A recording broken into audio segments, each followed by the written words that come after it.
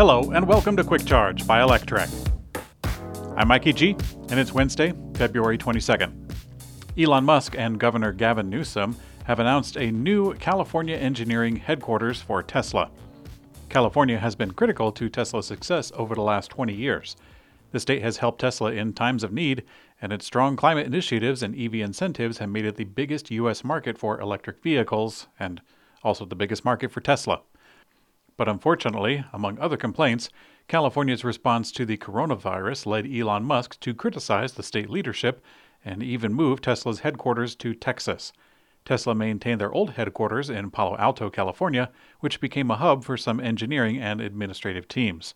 There have been rumors that Tesla has been taking over some of the buildings that had been previously occupied by Hewlett-Packard. But now it's official.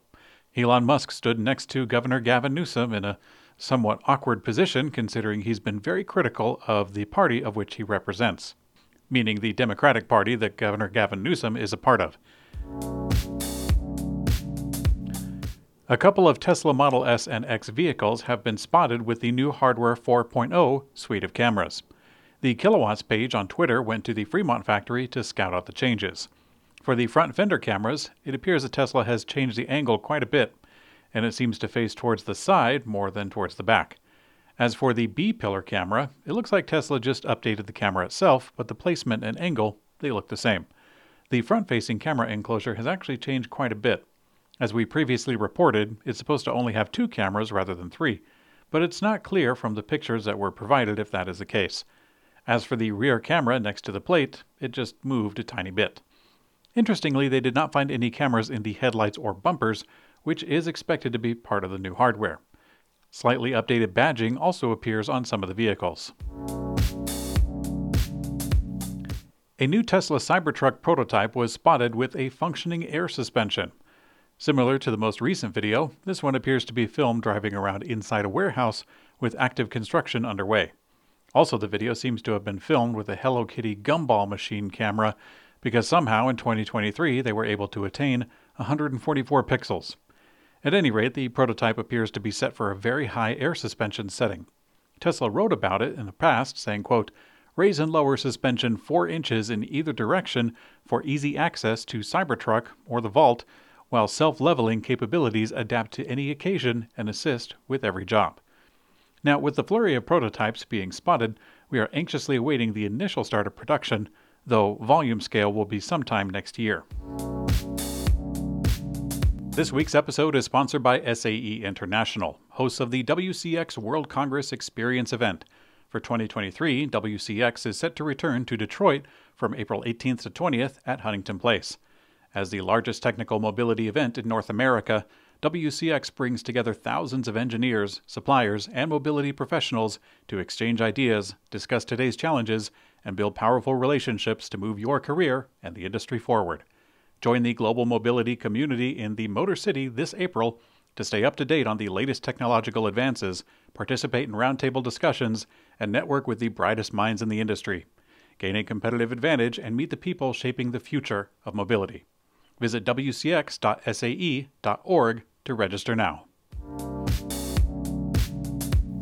After releasing an unexpectedly strong earnings report on Wednesday, Stellantis says it's ready to do the same thing in North America, starting with the Ram and Jeep branding.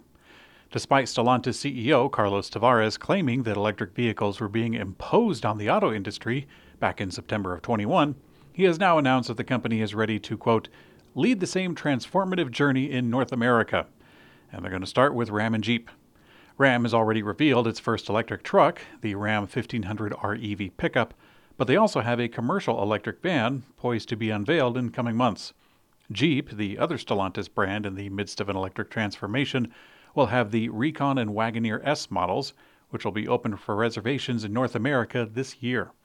Now, regarding the USA rollout, Tavares says, quote, "We now have the technology, the products, the raw materials, and full battery ecosystem." At Electrek, we are anxiously awaiting more models in the US from Stellantis. Hyundai celebrated their first electric vehicle to be assembled in the United States. Hyundai shared its plans to begin manufacturing its Genesis GV70 SUV at their Montgomery, Alabama facility alongside internal combustion engine predecessors as the shift for EV manufacturing begins. Looking to the future, Hyundai announced plans to build a $5.5 billion EV plant in Bryan County, Georgia. They were initially going to begin construction in 2023. However, after the Inflation Reduction Act was passed, they already broke ground this last October, and they're expecting to do production starts in 2025. The GV70 is poised to make a splash in the EV market, competing against luxury EVs in the US, such as the BMW iX, the Audi e-tron, and possibly the Rivian R1S, though the Rivian is likely much more capable off-road. I haven't tried either of these cars, so I really shouldn't presume too much. Bentley Motors is bidding farewell to its 12-cylinder W12 engine after nearly 2 decades as the iconic brand charges towards an electric future.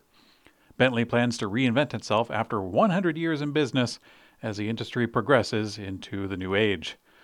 The luxury brand is actually part of Volkswagen, and they announced in the fall of 2020 their intentions to become all-electric within 10 years. Today we hear that the company will retire the W12 gas engine. Starting next year, Bentley's entire lineup will have hybrid options. The news is significant as Bentley is the largest producer of 12-cylinder gas-powered engines, and now the company plans to have no internal combustion engines within this decade. Following an investment of 3 billion euros, Spanish automaker SEAT, or SEAT, intends to lead development and become a small electric vehicle production hub for a number of brands under the Volkswagen Group.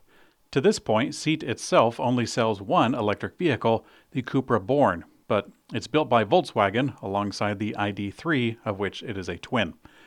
Things will change as the site's main factory is expected to begin production of fully electric vehicles for multiple brands by 2025. In today's community comment found on YouTube, Jax Bronson says, "This guy sounds like Warren Miller." I don't know, Jax. Perhaps there are similarities, but I don't hear it too much.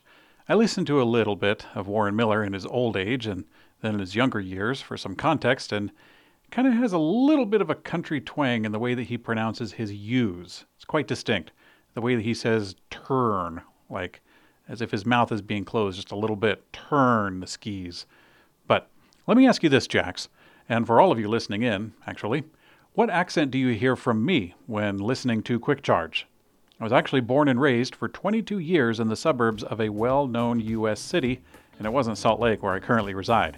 My parents were neither orators or performers, and I never studied in speech or theater, unless you count easy high school elective classes, which I'm not. I'm curious to hear what you guys think, so let me know in the comment section on YouTube. Thanks for watching Quick Charge by Electrek. I'm Mikey G, and I hope you have a great day.